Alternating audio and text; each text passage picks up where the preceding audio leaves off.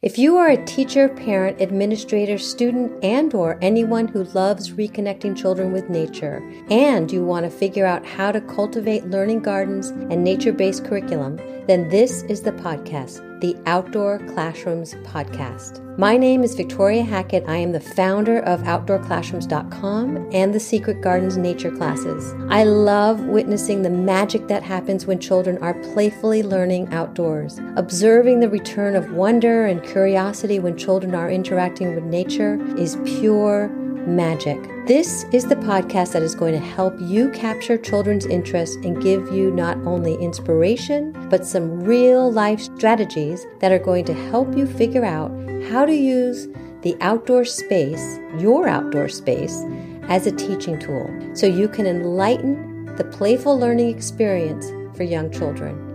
Welcome to our Outdoor Classrooms community. Welcome back to the Outdoor Classrooms podcast. Today we are in Toronto, Canada with Julia Donnelly O'Neill, who is the founder of the Toronto Nature School. This entire month, we are collaborating with the Outdoor School Shop and digging into getting outdoors. So what makes this episode unique is that the Toronto Nature School is in the city. And so we're going to be really digging in with Julia and learning about how to incorporate a nature forest school in the city. And how to get outdoors. Julia is an Ontario certified elementary teacher with over 10 years of experience teaching kindergarten to grade 3 and special education in the Toronto District School Board. She received her Bachelor of Education from Queen's University Concurrent Education Program. Julia has a strong knowledge of Ontario curriculum and develops the programming for the Toronto Nature School that teaches the whole child. Julia has obtained many additional qualifications from Ontario Institute for Studies in Education, including courses in teaching kindergarten special education. She also holds qualifications in teaching reading. In 2014, Julia was selected to be part of a collaborative project led by the David Suzuki Foundation to develop outdoor curriculum units. It was during this time that she began to understand the importance of outdoor learning. And in the fall of 2020, Julia founded the Toronto Nature School. I'm going to have her tell us more about that. It is another tour and talk, so all those circle members are able to see the actual visual pictures. And so come on over if you want to see those. If you are interested in getting little treats from the Outdoor School Shop, we are getting our waterproof on and jumping in the mud with 20% off the entire price of the rain category at the Outdoor School Shop. So use podcast, that's the special code, podcast, PODCAST, at checkout, and you will get 20% off the entire full price of rain category just for listening to this podcast. So we are thrilled to be collaborating with the Outdoor School Shop. And without further ado, I'd like to welcome Julia Donnelly O'Neill from the Toronto Nature School. We are here with Julia, and Julia is in Canada, right, Julia? Yes, I'm coming from Toronto, Ontario, Canada.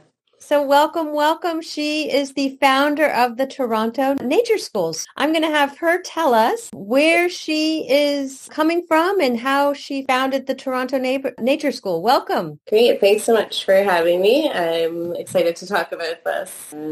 So we are located in Toronto, in Ontario, and we are in an urban center. We are downtown on Queen Street East. That is our indoor space, so it's a very busy, popular street in the city, and that is where our indoor location is.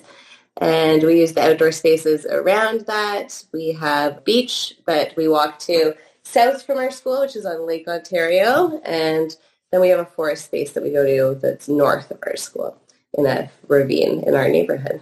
That's incredible. So this month, we're actually talking about the whole theme this month is going to be how to get outdoors. And I think it's fascinating to have you as one of our guests talking about really how to get outdoors and also be a forest school. So you are identify as a forest school. But before, I want to backpedal a little bit in terms of your background and what you didn't just one day decide, okay, What can you tell us a little bit about your journey to this point? Yeah, absolutely. So I'm one of those people that kind of was a teacher from childhood, like teaching the neighborhood kids basketball for $1, teaching my cousins be my students. Always had that passion and that desire to teach. So that led me to Teachers College, got certified, and then I started working for the Toronto District School Board, which is, I think, one of the biggest school boards in North America, maybe. So very large, very busy school board. And I know every country is different, but here in Ontario, there's some things that don't quite align with my vision of education that is happening in the school board, especially as the years go on. So I started teaching kindergarten and grade 1 in the school board. I loved it. Then I started kind of hearing like little bits about outdoor education, and I got chosen with a few people in my school to work with the David Suzuki Foundation to really test out some curriculum units and to try those out and have that space and time with other educators to get together and really talk about the lessons, take them back to our classrooms, try them out, bring them back and see what worked, what didn't. And an example of that is we did bird feeders. And we kind of hung them on the fence of our school because we didn't really have any trees. And still, we're really trying to bring those into the public school. And so there, my head kind of got spinning around outdoor education.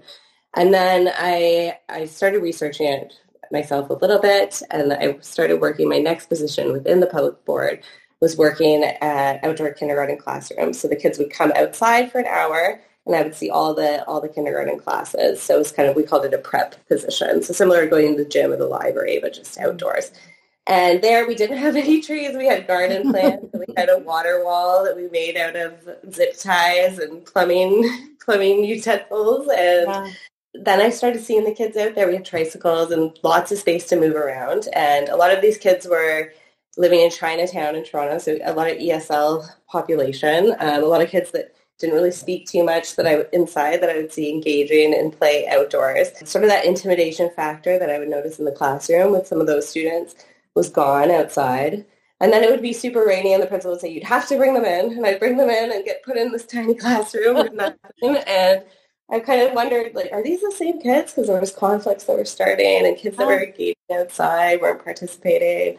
And yeah, from there I had 3 boys and started looking for something in the city for my boys when I was on my maternity leave, and realized there wasn't really something like this that existed in Toronto. Outside of the city, there was many options, but very limited within the city. And then I was going to the beach, and the spaces, they were deserted during Monday to Friday, which I thought was a loss. And so my brain started moving on that. And then COVID 2020 came, and all the kids were in their houses. And I was like, now is the time to kind of start this idea that was happening inside. So I began at the local park, just a few steps from where we are doing it now.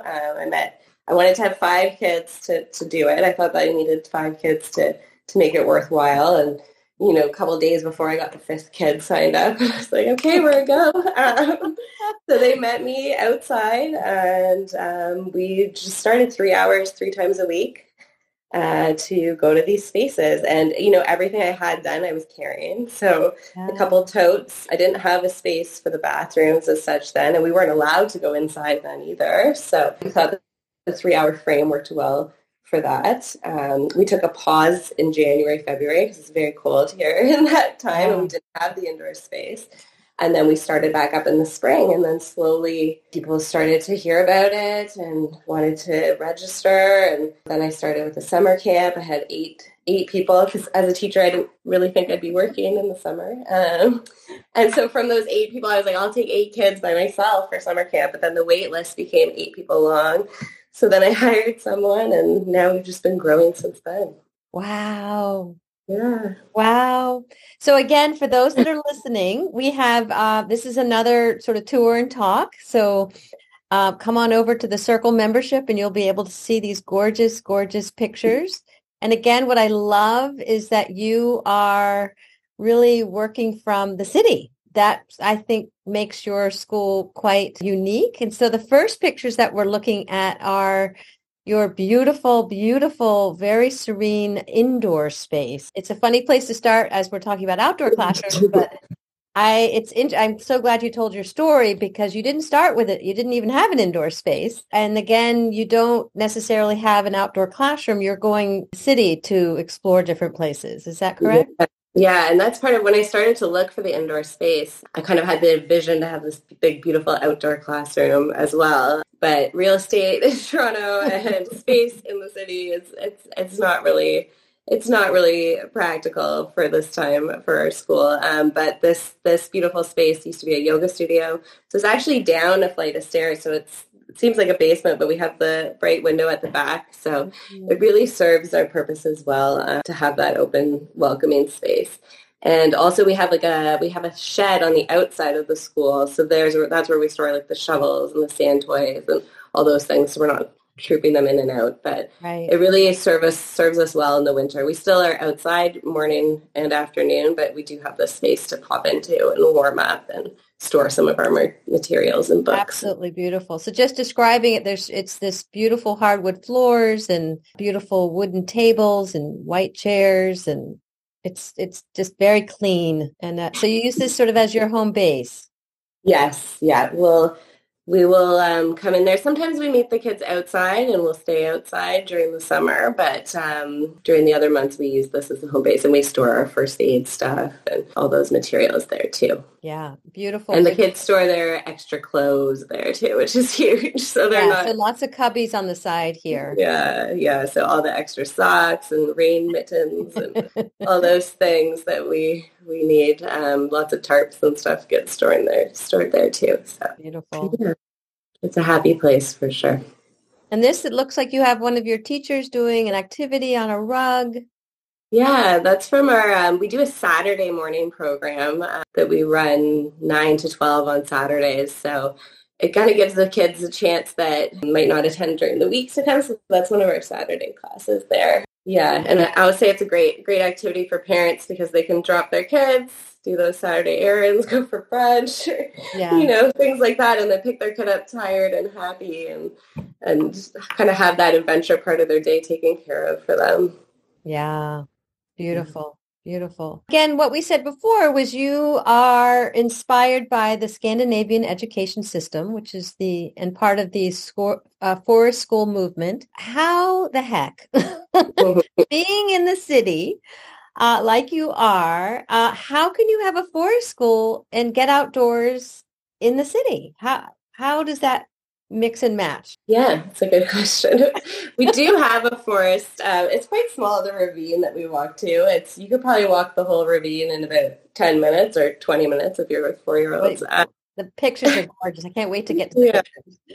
But so I think you could have a forest school anywhere, really, or a nature school. You don't need all of the land to get outside. You don't need all the tools. You just need some imagination, some energy, some kids, or even adults, and then you're good to go. Like the idea is that you kind of need to let your surroundings provide the education for you. So how you create that is kind of up to you and the kids that you're working with. And so you must create, we talk a lot about systems and routines. You must, because you're not just opening the door, you need to travel to these spaces. You must be experts at creating these routines and systems. Yes. Because on that street right near the storefront there, we have streetcars and taxis and everything. So we are pretty routine in that we meet. The kids will come in, and when it's time to go out, there's like a black concrete line that everyone will stand on, and we're very safe about walking to the forest so that we're stopping at all the lights and no one's running ahead and everyone's aware of those boundaries. We usually have an educator at the front of the line, an educator at the back of the line, keeping them in that, we call it the teacher sandwich. And then kind of once we do cross that threshold where we get to the forest, then it's kind of like, okay, go, you're free. But there's certain check-in points they know they can't go above and beyond. And as the plants begin to grow in the spring, we stay in different areas. But if there is that sense, I think I have it on a couple of videos where you could just like see the release of, okay, you can go now. And they never lose that spark regardless of how many times they're going there. But I think, yes, having a structure in traveling to spaces and having those boundaries when you get to spaces is very important. Yeah, seems to be key. So here we are with different elements of your outdoor spaces so you're using, again, outdoor, beautiful, local. You have water, beach Mm-hmm. here. So you're going to these spaces. Is there, aside from the space itself, are there things that you bring to the space that inspire wonder and curiosity, or something that you're maybe focused on a theme? Yeah, we'll tend to, usually we focus on the seasonal changes that are happening. I like to say that we have a plan and that we're also ready to throw away our plan when the weather Yeah. is different or the kids' interest is different. Usually that will relate to something that they're interested in or something that's happening outside. So right now, I know a focus in our class, we just got a worm composter system. So now we have live worms in the box as well, which is kind of great. But so now when we're out, we're kind of bringing those books about worms. We're bringing the shovel. We're bringing old kitchen supplies that we use kind of at the beach for a mud kitchen, but then we also bring them to the forest as well. So usually we do travel with, our backpack, first aid, a little potty, all those things. And then we also... Yeah, we also bring a tarp, and then we'll bring shovels or sand toys or magnifying glasses. If we're talking about birds, we'll have some of those bigger charts for identification. We'll bring the binoculars. So we try to be specific in what we're bringing, but also leave space for the kids to use those materials as they wish once we're there. I love that. I love that. And again, what the pictures that we're looking at are absolutely stunning. They are the beach off of Lake Ontario. The kids are just exploring and they look so happy. And can you sort of maybe tell us a little bit further about? I'm sort of inspired with the beach because I personally, when I research like forest schools and beach schools, I'm fascinated by the schools on the oceans around the world. Lake Ontario is great, but we don't have that many things compared to the ocean. We talk about pollution and things like that too with our lake. But I also think just having that horizon, from what I've heard too, like with the eyesight and having kids stare at that is so beneficial, from especially maybe after a few years of the screens for COVID, and just having that water be a relaxation technique for the kids. Some days the waves are really big, and that's a safety thing that we talk about too, but some days it's so calm, but sort of reinforcing to them when we're there. We also see ducks and otters or beavers, and sometimes those things kind of pop out of the water, or we'll see because it's the community, we'll see people kite surfing or the lifeguards when they start training on their boats, and we kind of talk to those people within the community and kind of allow that to become part of the lesson as well when we run into people doing things at the beach. And does it take you back to, like what you said when we first were talking, that when you would go to the beach during COVID, there would be no one there, and so now? Yeah, it's really cool to see the kids there when on a Monday at 2:00 when maybe all their friends are inside places. Yeah. So here, that looks like there's a kayaker in the water, and these little ones just with their hats on, and it's just glory with barefoot. Yeah, that's from summer camp. So yeah, we go down there during summer camp. It's beautiful. It's a great place to spend the summer as a kid, for sure. Yeah. So any specific philosophy we talked a little bit about? Yeah, I think that, what's important for us at Toronto Nature School is that, all kids kind of feel comfortable to be themselves, and that they have the space to learn, and that learning can kind of come in different ways for different kids. And because we keep very small ratios, we're kind of able to help kids in a different way than I think they could get in other programs. And then also providing that education for kids about the environment, and hoping that they'll become these environmental advocates of some sort in their life if they have that connection from a young age. And also for them to learn, like, when they're in the city, regardless of how old they are, or in a different city, or who knows where they'll be, that they can find these spaces as they grow and connect with them and be able to feel a connection outside of themselves.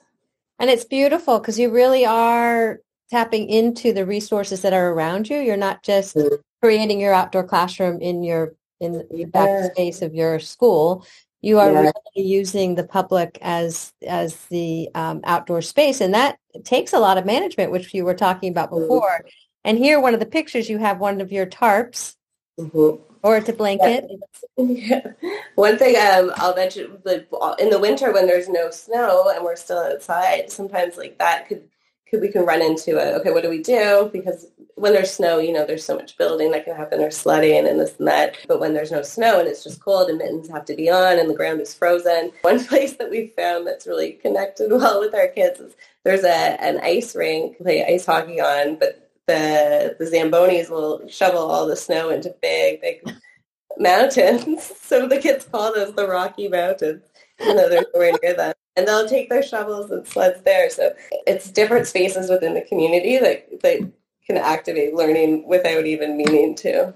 That's so funny. That's so funny. But it's beautiful at the same time. And it's just perfect for really talking about, you don't need a big old outdoor classroom. You can really tap into what is in your community. And that's such a wonderful message.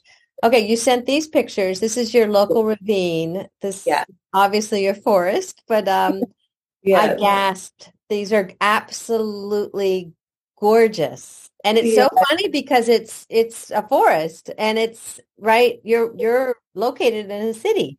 Yeah, it's like we see coyotes in there sometimes. We see foxes, different kinds of birds. You can see that little sign that's there in the picture. Those are little explorers in their class. So they're age 3 and 4. They come 2 hours a week. It's the cutest class. They bring a snack. Yeah, so cute. But that sign there has a map of the forest, and then it has some of the birds and plants, and the kids always stop there. They want to see where they are in the map. So even in that moment, they're learning about the map reading. They're learning about the native plants and the birds, and they're so motivated. They love going in there. And then we hope that the kids will join us, for every season. So then we really watch those changes happen in real time. So this is in winter, and they're all in their snow pants. And then on the picture on the left is sort of a walk. I don't know how to describe it. Is it like it's almost like a little, it's a wooden boardwalkish type thing into the forest. It doesn't go the whole way. It goes maybe for the first few minutes, and then it turns into like a dirt path. Oh, it's just stunning. I mean, I can feel it. Yeah. And I think going from a city to walking to this space, just that alone has its own learning that goes on. Yeah, you'd be surprised how many parents don't even know that that's there, that the ravine is there, and it's only 10, 20-minute walk. Yeah. Do you have any tips and tricks for curriculum on the go? So you are said in terms of you're very intentional about what you're packing up in bags and what you're bringing with them. And I see that you bring tarps with you, and looks like you're making a tent here. Yeah. Sometimes we'll do like knots and tents, and we tend to kind of grab those on the rainy days. So sort of 2 parts. Like if there's something we're learning about specifically, like one of the classes I'm teaching right now, I see them once a week, but we're talking about growth and change in animals. So if that's something that I'm talking about, then the book that I bring or the resources that I bring will kind of match that. But at the same time, we do have just things that are available that I would call more like for on the go. We'll have chalk or bubbles or the tarps or ropes or hammocks or things like that we kind of grab and go just to throw in that might not be really related, but just accessible for the kids. Yeah. Yeah. I think it's always great to have. Do they all carry stuff in their backpack? It looks like they have very, very full backpacks. Yeah. Sometimes we'll stay out for lunch, depending on the weather. So as the weather gets warmer here in June, like it's very common for us to kind of leave the school at 9:15 and stay out until 2:30. But in the winter, we might bring our snacks and our water, and then we'll bring them back. And, these kids that I teach, they're hardly ever cold. Like even their parents send them with all this stuff, and then by the end of the day, they're just in their snow pants. Or they get to the beach, they want to take their shoes off, their socks off. So they sometimes carry all that stuff with them. But sometimes they'll bring stuff they're interested in too. Like it won't be, sometimes someone will bring a novel that they want to share with a friend, or or a diary or a journal or something like that too. That I might bring that with them. So great. Oh, and this is again the ravine, but in different seasons. Yeah. And it's amazingly lush. Especially this past summer, it was so bright green in there. That's a big hill, so that's kind of on the side. There's a big hill that kids just really love to climb up, and they just go up and down, and they get covered in dirt. But it's a popular spot. And then there's a little creek in there that it's a little bit of water, so it's kind of up to their ankles maybe. And I've seen some really, really good teamwork that's happened around there. And it's the kind of thing that when I've had a lesson planned and then one day, all the kids, I think there's about 12 of them, they decided to build a bridge to cross the water. And they were assigning jobs like a construction crew. Someone was like putting the mud down. One person was the director. Anyways, it's those moments that you really see the magic happen, that you kind of just back and let it go. Yeah, that's the key. Yeah. That's the key. Yeah. Beautiful. And so some more pictures of the local ravine. You had mentioned earlier, but since you are out all day and you do not have a building, you're in this public spaces, and it's not like you can bring 12 kids into a store or something. Yep. How do you handle bathrooms, first aid, or even other challenges that might come up because you are definitely off-site? Yeah, and those are kind of things when I talk about starting with those first 5 kids of my own, kind of things that, we have a pop-up potty now that fits in a backpack. It's very small, but that actually came up of someone. We were okay with kids kind of peeing outside when they needed to, but one day the kid had to go number 2, and it was the first few weeks, and I knew his mom was at home, so I texted her. She came and got him. But then she told me about this potty because they had just driven across country and had it in their car. So it literally just pops up, and if a kid, there's a bag that goes over it, and if the kid wants to use it, we kind of just make them a spot. The ravine doesn't have any bathrooms, so we'll make them a spot behind a tree. We will let them go. Most kids are pretty comfortable with that. At the beach between May and October, there's a bunch of public bathrooms that are open, so we'll use those. In the winter, they close down, so that's why during the winter we tend to really come back for lunch and kind of fill up water bottles and manage the bathrooms that way as well. As far as first aid, we have pretty loaded up first aid kits in our bags. We also carry in our backpacks a binder that has, so the ravine has a couple of exits, so we have all that information mapped out in our binder. Should you have to call an ambulance or something, what's the best entrance depending on where you are. Same with some of the other spaces we use by the beach. So everyone will carry that with them. As well as now we have 2 instructors with the kids at all times should someone need extra attention or have to split up that way. So everyone has phones, and we have all the parents' information with us in our backpacks as well. Allergies and pick up information too. It's a lot of logistics. Yeah, I think once the bag is ready though, we keep the bag in the classroom. We have a couple of backpacks. They're all packed, ready to go. So it's really just kind of putting the kids' info in if you're switching bags, and then refilling the first aid kit if you've used something. Yeah. But otherwise, it's pretty much set up. We'll keep wipes in there and extra mittens and things like that too. That's awesome. Incredible. Yeah. It sounds like you got a very well-oiled machine. Well-oiled. So again, this is part close to the beach. So is this a different location? Is this what you were talking about? This is the Rocky Mountains beside the rink. And then it's another public park, but it's just kind of like a big open space there. There's a rink and there's a playground there and a lot of tables. That's a third place. That's a third location. Yeah, we go there too. It's very different. Yeah. Yeah. The trees are actually very different too. We'll have, there's some very, very old trees in that park too that are really beautiful, that are different trees than in the ravine. And do you have like a set plan, like which place you're going to go to, or do you ask the kids where they want to go, or? We usually have a set plan. The only time that we'll really change that up is in summer camp. We have about 4 different groups happening at the same time. Wow. So we kind of map that out beforehand. If it's really hot and we need more shaded areas, we might be in the ravine longer, or if it's very rainy.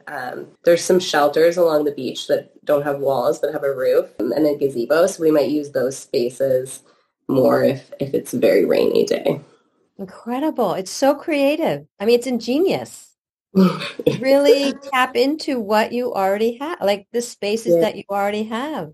And I think people, I mean, any tips on encouraging educators to tap into the resources that are, maybe I think people are afraid because I think if you are using the space and you're not just using one space over and over again, I don't know what it's like for everyone, but I know in Toronto, like if you were to use one space all the time for everything, like you might have to connect with the city and talk about permits or this and that. For me, when I've reached out to the city casually and mentioned this, they're like, oh, well, if you're not there all the time, like that's fine, right? If you're moving around, it's no different than a daycare class, going for a walk or using those spaces. So I think that if you know the spaces, you know where you are, you know what the risks are. So certain spaces we have roads and know those ahead of time. But yeah, I wouldn't be afraid to use the spaces that are available for you.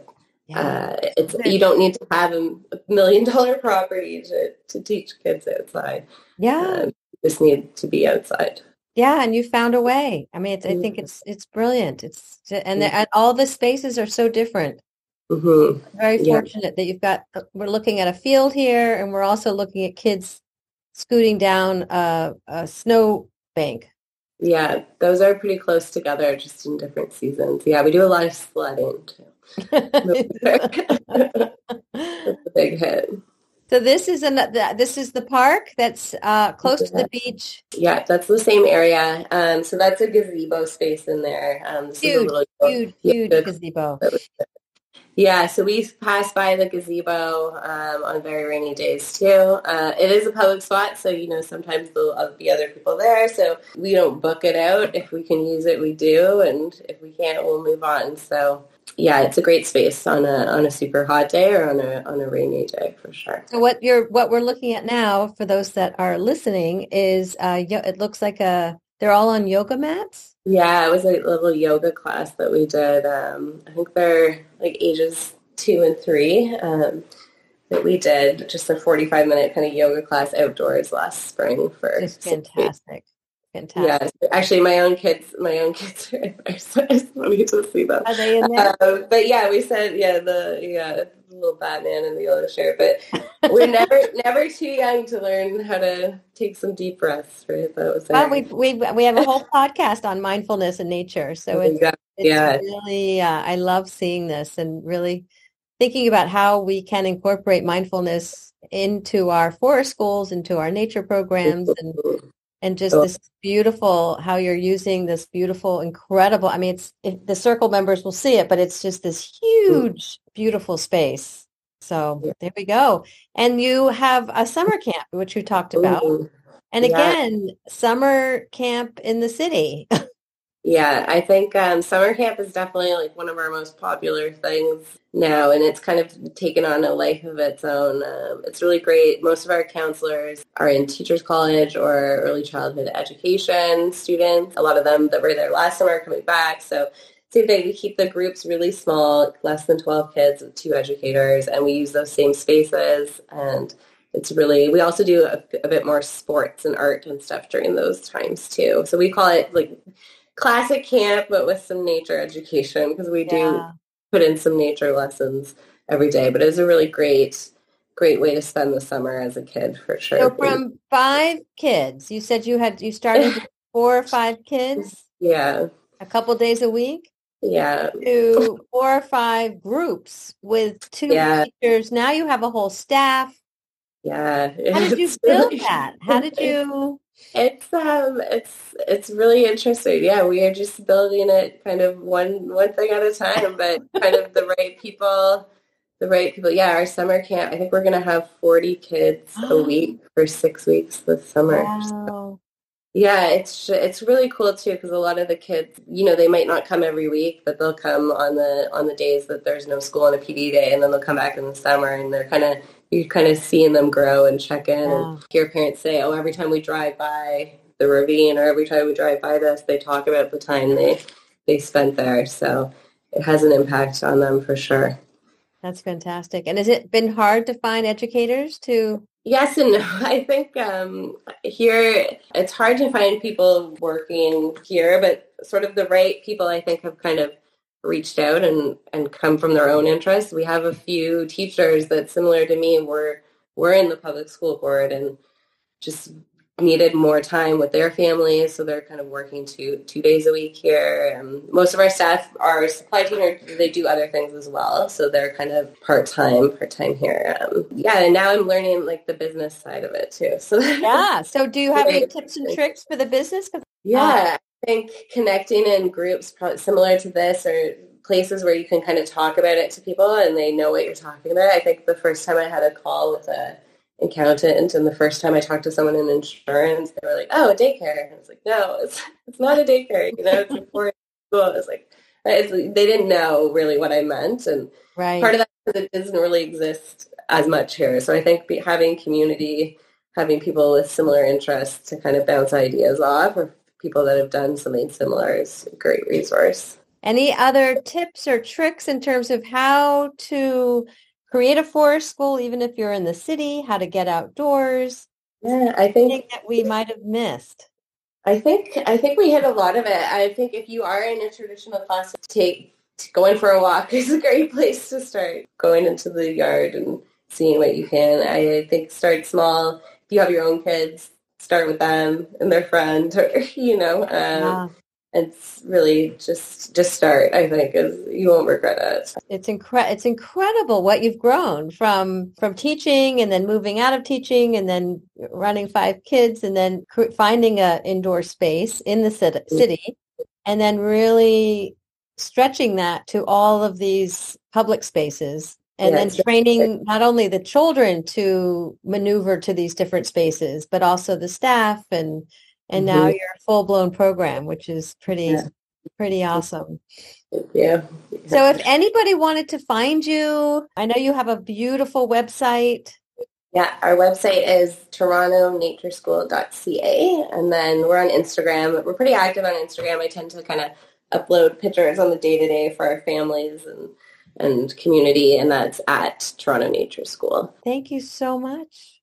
Thank you. This is great. Thanks so much for listening to today's episode. To keep this conversation going, connect with me on Instagram. I'm always looking for an excuse to talk about outdoor classrooms. If you are looking for support in launching, managing, and sustaining your outdoor classroom, join us in the Circle, our Outdoor Classrooms membership community. I'll see you there next time. Don't forget to jump in the mud with the Outdoor School Shop using the code PODCAST at checkout to get 20% off any rain gear category. See you next time. Bye.